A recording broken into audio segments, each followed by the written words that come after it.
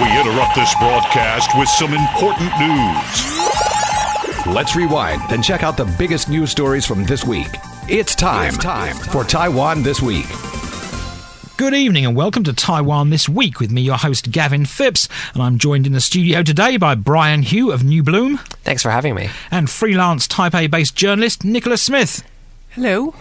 And tonight we discuss policies to counter Chinese incentives, low expectations for a World Health Assembly invitation, a history of the sunflower movement, Li Ao the writer, and a better quality of living ranking for Taipei.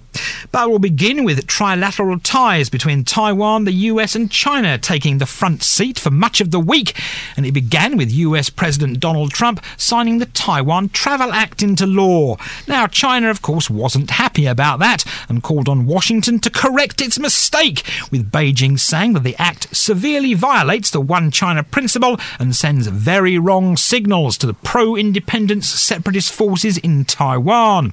Well, here in Taipei, the new head of the Mainland Affairs Council was sworn in, and Chen Ming-tong told reporters after the short ceremony in Taipei that he hopes that his office and China's Taiwan Affairs Office will be able to work together.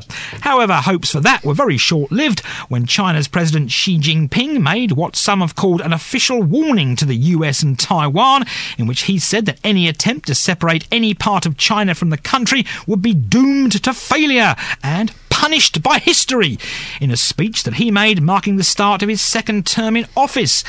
Now, if that wasn't enough, a senior US government official touched down in Taipei after he said that statement, in fact within hours of Xi's statement there, and State Department official Alex Wong told attendees at the American Chamber of Commerce annual dinner in Taipei that Washington wishes to strengthen ties with the Taiwan people and to bolster Taiwan's ability to defend its democracy. Now, President Tsai Ing-wen was also in attendance in that event, and while no one said what the US official and her talked about, we're sure they did have a bit of a natter. Now, of course, the US officials' comments were made after the Defence Minister, Yen De-fa, earlier on Wednesday of this week, told lawmakers that China's aircraft carrier, the Liaoning, had entered the Taiwan Strait. So there's a series of events that reads like the beginning of a Tom Clancy novel, Nicola. Yes. If you've ever read a Tom Clancy novel, I don't know. He's not my favourite author, but he's I do like a good techno thriller. I like a good spy yarn. It all seems very fast paced, but has anything actually changed in any major way? Everyone's sticking to their already stated, long stated opinions. I think, this is something that President Xi had to say because he has just asserted himself now as a lifelong leader. He has to, show that he is being very firm. But at the same time, I think it was good to see that the US didn't budge under Chinese pressure over this. They went ahead with the Taiwan Travel Act, and we've really, we've yet to see how much that's actually going to change things. Alex Wong was already coming to Taiwan before this act was signed. So is it going to make a huge amount of difference? I mean, if they do start sending some very even more senior officials, then I think that's when we're going to start seeing a reaction from China. Right, Brian, of course, Nicola said that, of course, Alex Wong was already coming to Taiwan to attend the AmCham dinner. A certain newspaper, though, which will remain nameless, but a Chinese language one in Taipei, had a big headline. Alex Wong turns up as Travel Act is signed. Then AmCham, or rather the AIT, American Institute in Taiwan, was forced to turn around and say, no, it's nothing to do with that. Yeah, I think that just how the news cycle works, that these stories are perceived in relation to each other because they all happen to happen at once. The Taiwan Travel Act, for example, it just is coincidence that it happened to be passed at the same time as Xi Jinping's, in the same time frame as Xi Jinping's comments. Same with the visit. Nevertheless, we can see that with the Trump administration, the protectionist, hawkish wing is on the rise again. So you see that in the appointment of John Bolton as National Security Advisor, or the return to power of Peter Navarro within the replacing Gary Cohn, more or less, within the economic sections of the Trump administration. And so increasingly aggressive moves towards China are likely on the part of the Trump administration, and that might provoke responses from China. And another interesting thing that happened this week, talking about that topic, Brian, was Xu Xinliang, the former DPP chairman, of course, who said that Taiwan should not involve itself with the confrontation between the US and China, but should create another path to interact with the two powers to ensure its security. Do you see this happening, or do you think not going to happen? It's unlikely, but I think this represents the fact that within the DPP, dissenting voices are emerging again. Voices that do actually want to have better relations with China. I mean, these voices do exist within the DPP, and the question is whether they will try to challenge Tsai Ing-wen. That has been perceived as being the case in the past. For example, particularly, Xu is one example. Another example is Frank Xie, who is currently the representative of Taiwan to Japan. And so I don't know if that will actually gain traction, but these voices do exist in the DPP, and I think the DPP is much more cautious on the China issue than people oftentimes realize. That there are such voices within the party, that Tsai is oftentimes fairly quiet in response to threats from China. What about, do you think when the US guy came over, Alex Wong, of course, the Liaoning was put into the Taiwan Strait? Again, it was all pulled together, as in American official arrives, aircraft carrier goes through Taiwan Strait. Coincidence? Oh, well, yeah, I don't think that they would have sent their aircraft carrier to greet Alex Wong somehow. That's a huge logistical feat. The Liaoning has already taken the same path on several occasions, and I think it's just part of a kind of general intimidation strategy of China that's just going to be something that Taiwan will have to face over the next few years. It's interesting, and what Brian was saying about these kind of more moderate voices that are coming up within the DPP, because Taiwan is kind of caught between two kind of great superpowers, neither of whom I think really have Taiwan at the top of their priority list of interests, and Taiwan has to make some kind of moves to protect itself, and it has to proceed cautiously. Another comment this week was by former Mainland Affairs Council Chairman Suu Kyi, he raised the possibility of the United States playing the Taiwan card against China. Mm-hmm. That's a concern increasingly with the Trump administration. That has occurred in the past during times in which the Trump administration seemed to be moving towards more supportive moves of Taiwan, yet at the same time making comments that it might be willing to broker some kind of deal with China. And that caution, I think, is quite warranted.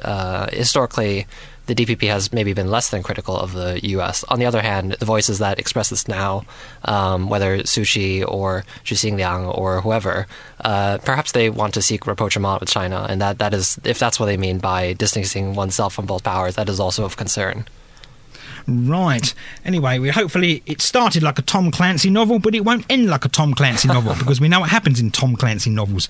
We've all seen the movies or read the books. Anyway, moving on, but only slightly, however, and the Cabinet has proposed 8 policies it hopes will counter the 31 incentives unveiled by China. And of course, Beijing unveiled them in an attempt to attract Taiwanese to both work and study there. Now, the government here in Taipei has dubbed the 8 policies the Strengthen Taiwan policies. A new name. Definitely needs a better name. Anyway, and they are, and there's 8 of them, so bear with me. To increase benefits for researchers, give more support to innovative industries, boost workers' financial rewards and benefits, improve the work environment in the medical sector, step up protection against corporate espionage, ramp up industrial innovation and transformation, boost the momentum on the local stock market, and increase investment in the local film industry. So, Brian, we've got 8 of them there. Which ones popped out there, or did none pop out for you? None really popped out for me, actually, because I feel like that what Taiwan does to counter China's policies, I'm not sure how this... it is almost a question to me why announce this now in response to these policies when Taiwan already has problems with international competitiveness, and this has been long-standing. The one that does jump out, if there is one, is probably the film industry one, because China has removed the cap on allowing Taiwanese films into China. And Taiwanese film and strengthening the film industry, that is the kind of way to prop up independent Taiwanese identity and so forth. So perhaps that's why that is somewhat unusual, whereas the rest are all just economic incentives. At the same time, with the passage of changes to the Labor Standards Act under the Tsai administration, I must wonder, though, will that just counteract any possible incentives you could have? I mean, you could have fewer hours for higher wages in China, and this has been made worse by the changes to the Labor Standards Act. So kind of, I feel like the Tsai administration has sort of shot itself in the foot already. Right, Nicola, I mean, do you think you should have come out with the strengthened Taiwan policies? Was it just for show? I don't think it's just for show. I think, that's a bit unfair. But, yeah, it definitely needs a better name.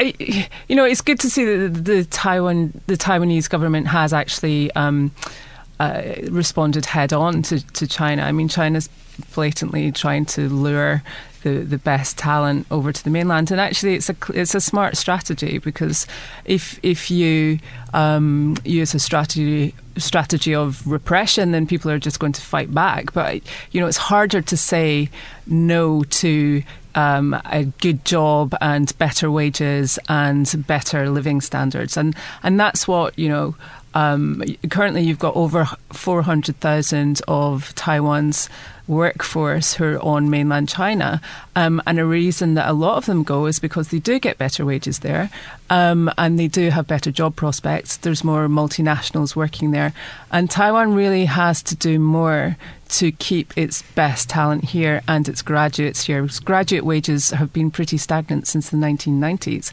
and you speak to young people who say they can't afford to live in Taipei, they can't afford to have a family, they can't afford to get married, so that also has the knock-on effect of low birth rates, and an ageing population, and just not enough has been done to incentivise startups, to give young people better job prospects where they can actually progress through companies as well. There's still a very kind of hierarchical working atmosphere in Taiwan, and a lot of these big firms are family run, and it's very hard for people to progress. So I think that's something that Taiwan really needs to get a grip on.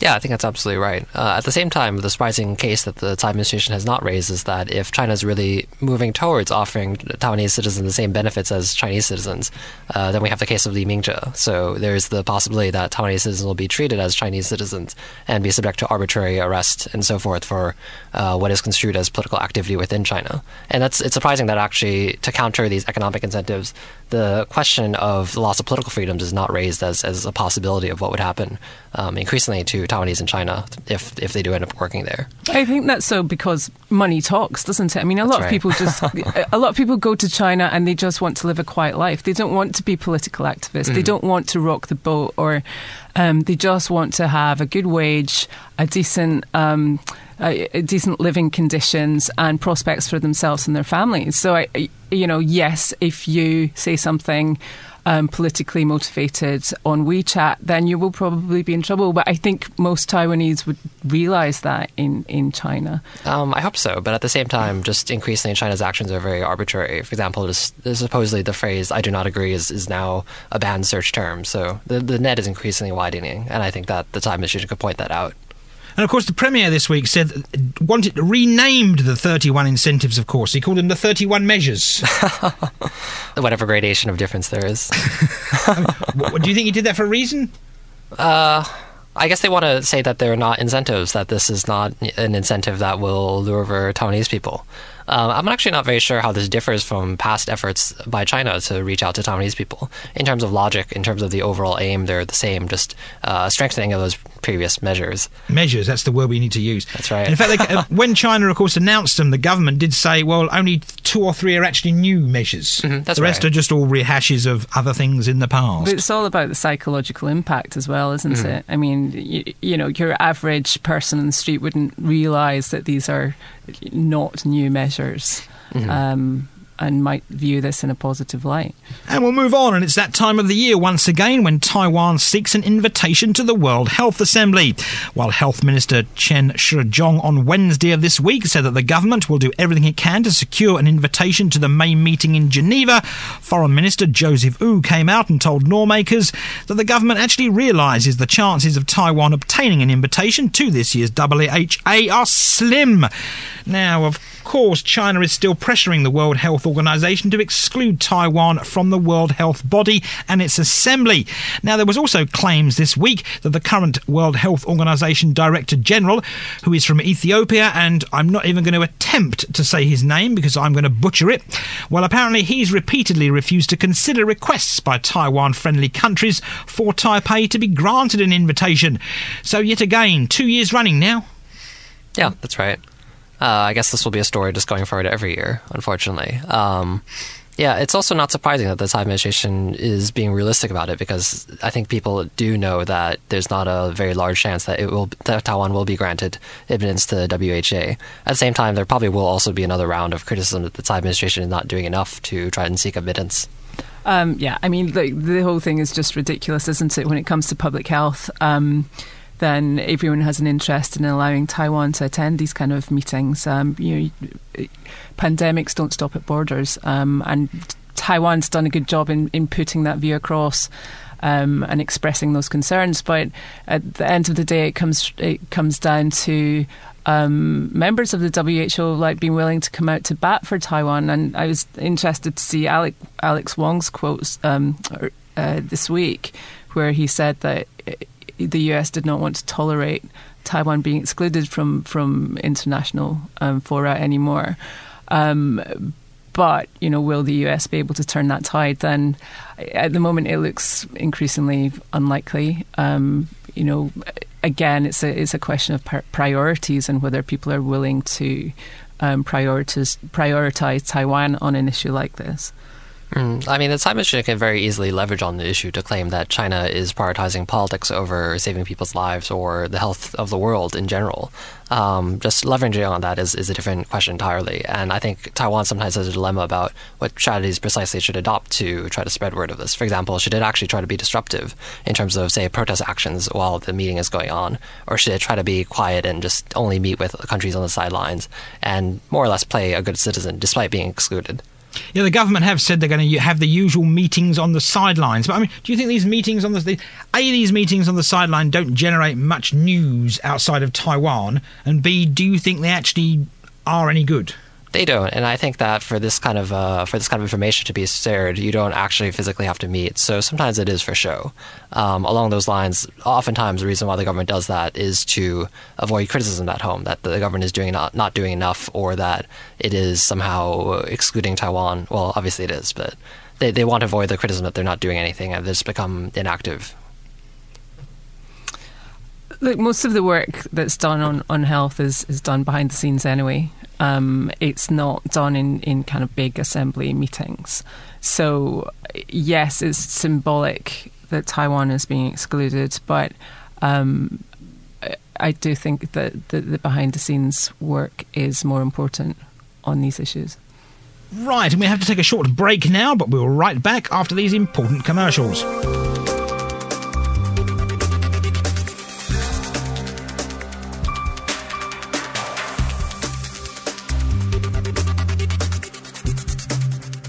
Welcome back to Taiwan This Week, and one of our guests today was in the news this week, or is in the news this week, as he's just finalised a 300,000-word English language history of the Sunflower Movement. Now called the Daybreak Project, the online publication explores the beginnings of the student-led group, the protests themselves, and its place in history. So, Brian, of course, its release was timed to coincide with the 4th anniversary of the beginning of the protests over the KMT governments, which it was at the time, and its handling of a cross-strait services trade agreement. And I believe the first place you took this to was San Francisco. Yeah, I actually did go to Berkeley this weekend for a conference. It was on the Sunflower Movement and the Umbrella Movement. Other speakers included Ding Fei Fan of the Sunflower Movement and Alex Chow of the Umbrella Movement, and a variety of academics and other participants of the movements. It was interesting. I enjoyed it. It was a chance to share information, discuss, and reflect on 4 years afterwards. It's 300,000 words long. So what does it say, Brian? But try to condense it for us. That's a little hard. Paraphrase, maybe. That's a little hard to condense. It's actually closer to 340,000 words. If it was a book, that would be over 1,000 pages quite easily. I spent 15 months working on it, and there are a total of 54 interviews, which are just completely transcribed and translated into English. There's also a timeline of the movement detailing what happened on a day-to-day basis, which was possible because there's only 23 days of the occupation. So you can look at everything that happened day by day in terms of news and etc. what happened. Also, there's an interactive map of the occupation, translations of key primary sources from the movement. For example, some speeches and declarations and that kind of thing. There's a dictionary that compiled of political terms that are often used by youth activists, kind of give an insight into how activists thought about the world in 2014. And what do they think of the world? Oftentimes it was returning to issues of identity, Taiwanese identity, but also poor economic conditions in Taiwan and the broader sense of Taiwan being in a dilemma about where to go, a sense of stagnation.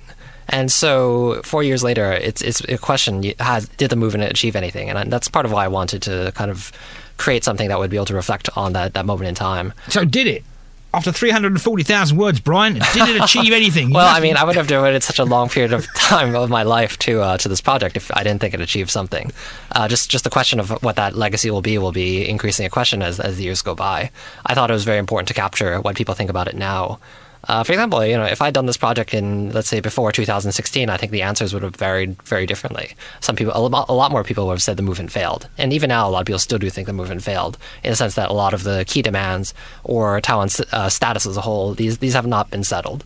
But we do have electoral successes to point to from 2016 onwards. And so that's a very easy measure to point to as something that has changed. Right, and you were quoted by the Taipei Times as saying you wished to do the report because you were afraid of this event being lost to history. Do you really think that's possible? Actually, I do think it is. That's the surprising thing. I think that in Taiwan particularly, there's a lot of materials produced on the Sunflower Movement already. So in Taiwan, there's no way that this could be lost to history. But I think internationally, there hasn't really been so much on it in English. Now you do have the academic books coming out 4 years later, because that is just the academic cycle, that it takes time for this kind of stuff to process through. Yet at the same time, I think there is actually a lack of awareness of it. The umbrella movement, for example, is much more famous.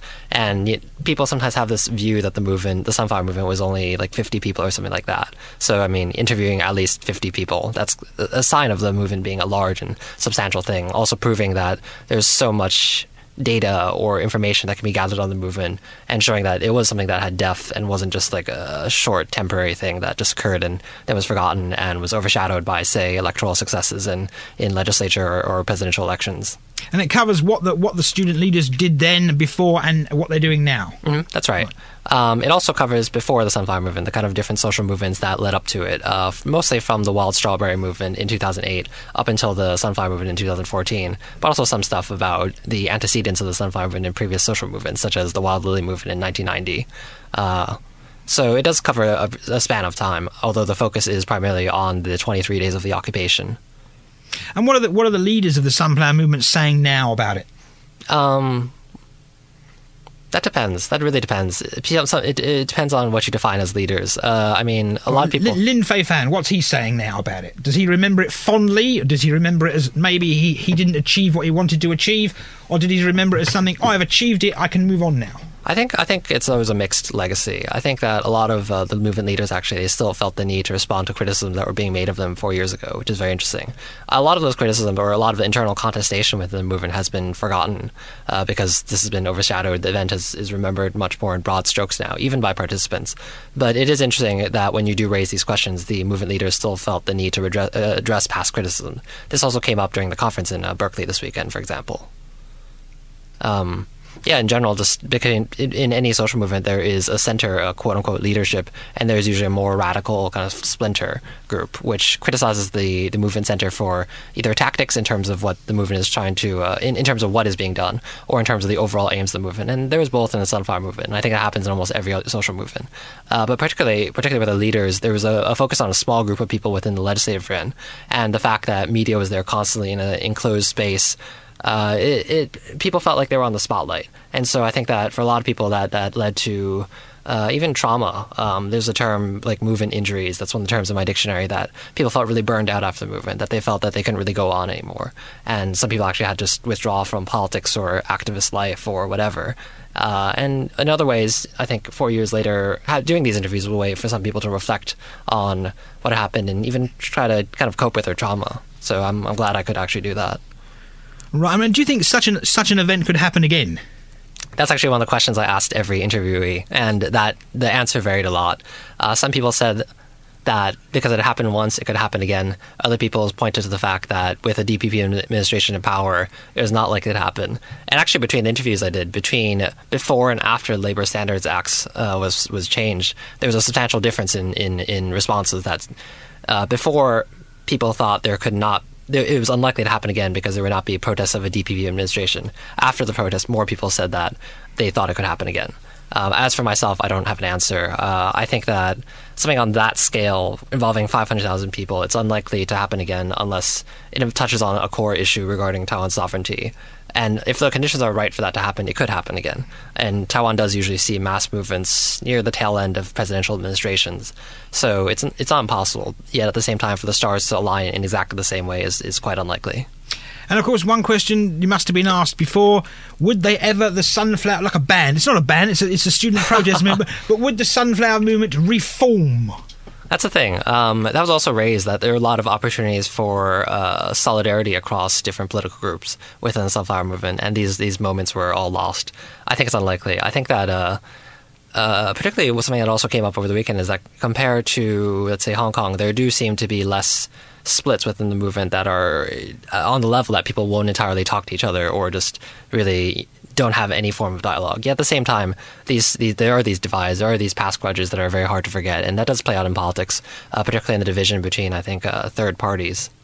So going forward, will there be another Sunflower movement? Will it have a better name? Just the Wild Strawberries. I never liked that. I thought that was always a bit stupid. And this is called the Sunflower Movement. Can we have a more radical name, possibly, for a student movement in the future? Actually, for some reason, I think there's a tendency in Taiwan to name movements after plant life, or particularly flowers. The name New Bloom actually comes from, Wild Lily Movement, Wild Strawberry, Sunflower. They all seem to be kind of things blooming or growing or plant life.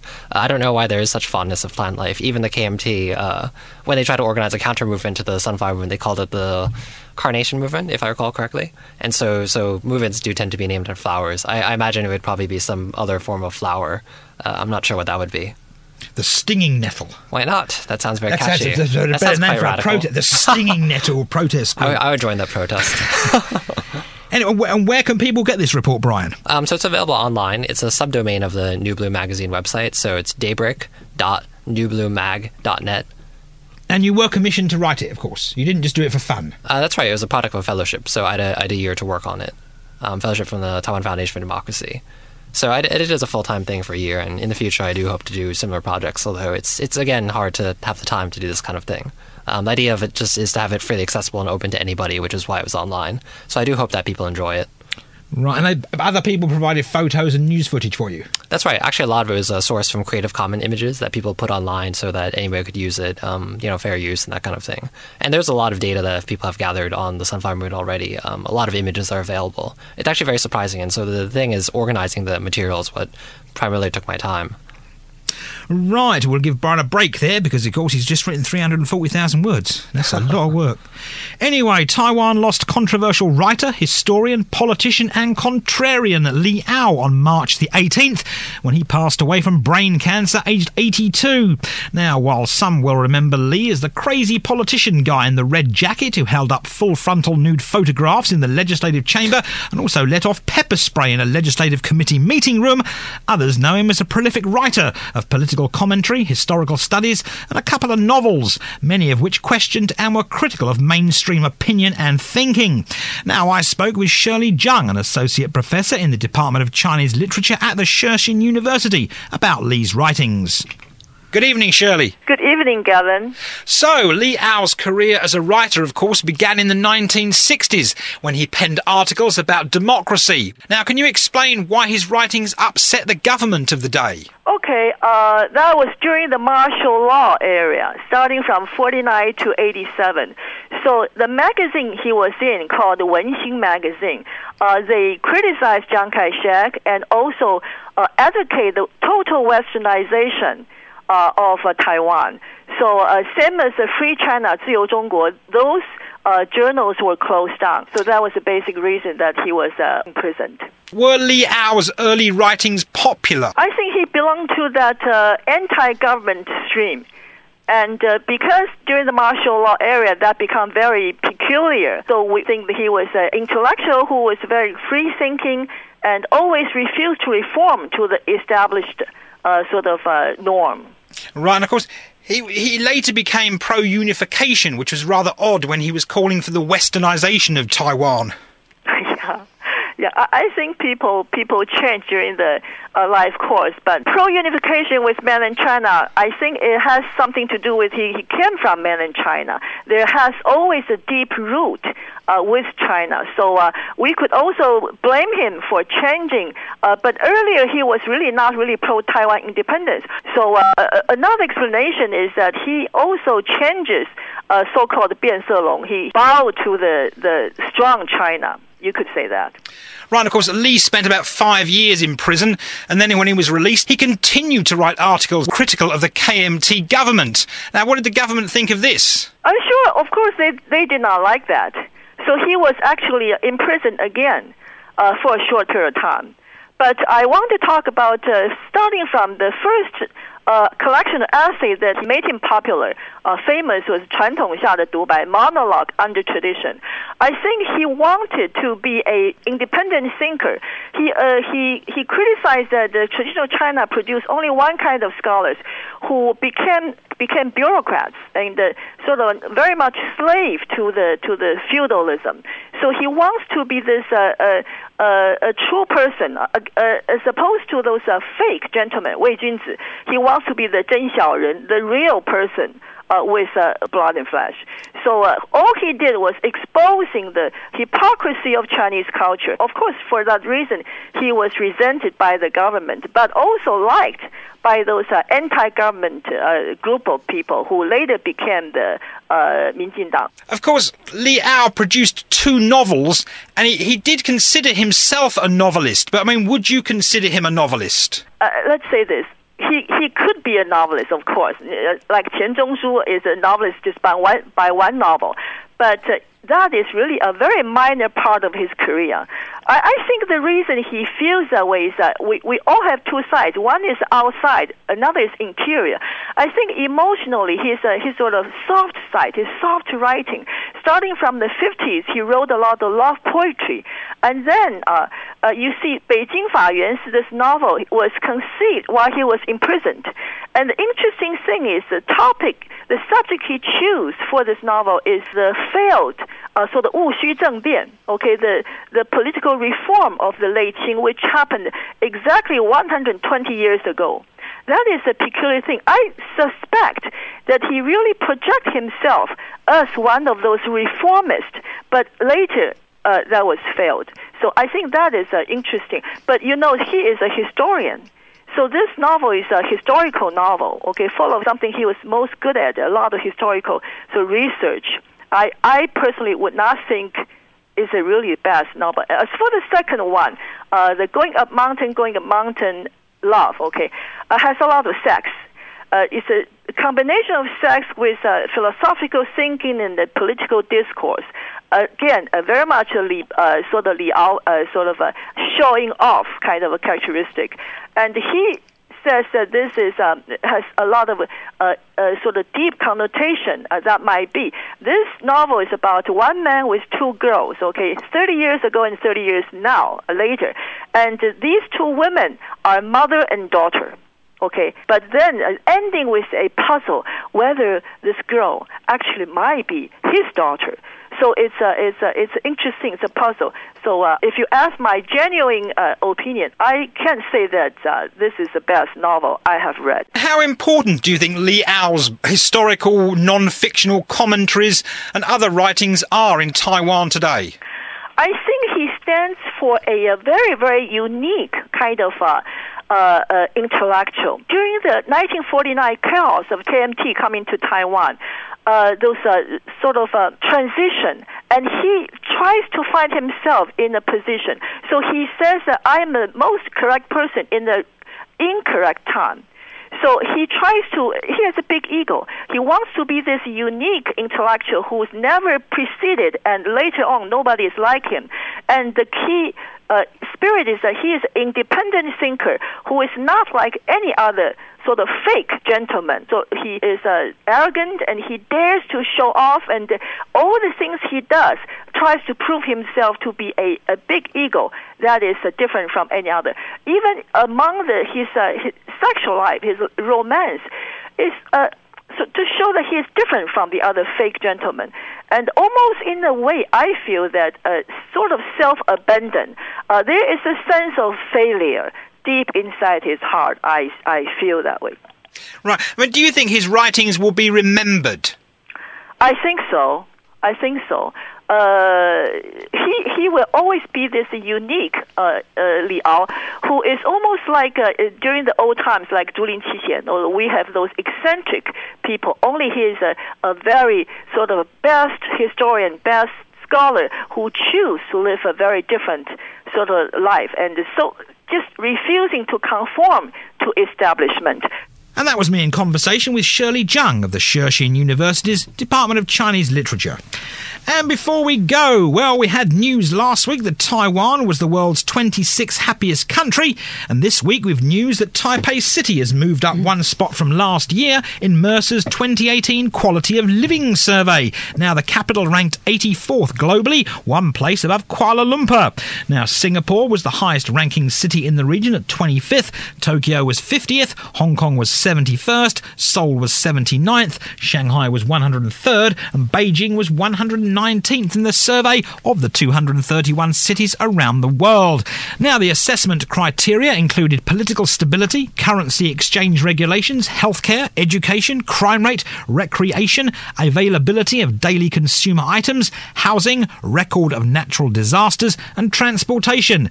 Well, there you go. Taipei ranked 84th for all that, Nikki. Yeah, I mean, who does these things? There's so many different surveys on different things. Taiwan also came number 2 in another survey about expat living.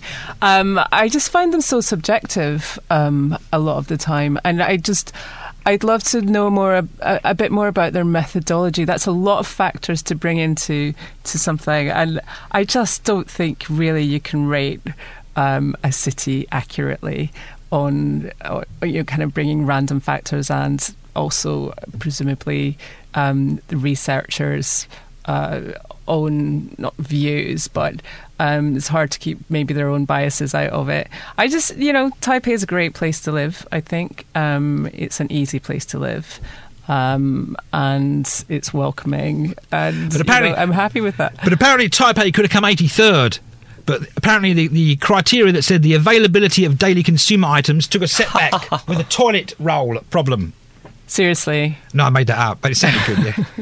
Yeah, I mean, the whole toilet paper fiasco was such a non-story, wasn't it? Just, there's loads of toilet paper around. I found, Hello Kitty toilet paper is still widely available. We don't need to know this. Right. I was actually going to raise that, actually, though, that Taiwan, because it's so hungry for international prestige, because of its international obscurity and marginalization, always pays a lot of attention to these rankings, although it's hard to know on what basis they are compiled. And I was going to say that if Taiwan had dropped, the toilet paper thing would have come up inevitably, and there would have been some kind of public controversy about, toilet paper, wow, that really led to a decrease in international standing for Taiwan. We should think deep and hard about how to fix this problem so that we raise in these rankings. So yeah, I don't necessarily think it means a lot. Taiwan is a convenient city. There are convenient cities all around the world. It is a question about some of the criteria about which they compiled these rankings. I mean, Singapore, you can't chew gum in Singapore publicly. That's something that that's not on the criteria. The criteria didn't say can you chew chewing gum. That's right, but I think that's an important criteria. And of course, apparently Taichung came 101st, which of course is better than Shanghai and Beijing. Well, I think oftentimes maybe it is because of the air pollution issue, although of course that is getting worse and worse in Taiwan, particularly in central Taiwan. And so will that always be the case? I think that Taiwan really likes it when Taiwan comes off better than China in these rankings or in terms of any kind of international competition. So that's another incentive as to why this would become a news item in Taiwan. Probably. Anyway, there we go. And Taiwan could have done better had it not run out of toilet paper, supposedly. Anyway, we've talked about that before. We won't talk about that again. In fact, we're never talking about toilet paper on this show again, I've decided. Anyway, that was the show for this week here on Taiwan This Week, and I've been joined today in the studio by Brian Hugh. Good night. And Nicola Smith. Thanks for having me. Thanks for tuning in to this edition of Taiwan This Week here on ICRT with me, Gavin Phipps. Now, don't forget to check out, though, Taiwan This Week podcasts on iTunes and Android podcast apps for all our previous episodes. Tune in again next Friday evening at 8:30 for another informative look at the top stories of the week with Taiwan This Week. And don't forget to also check out our podcast on our website, icrt.com.tw. Now keep it here for more music and news only on ICRT FM 100.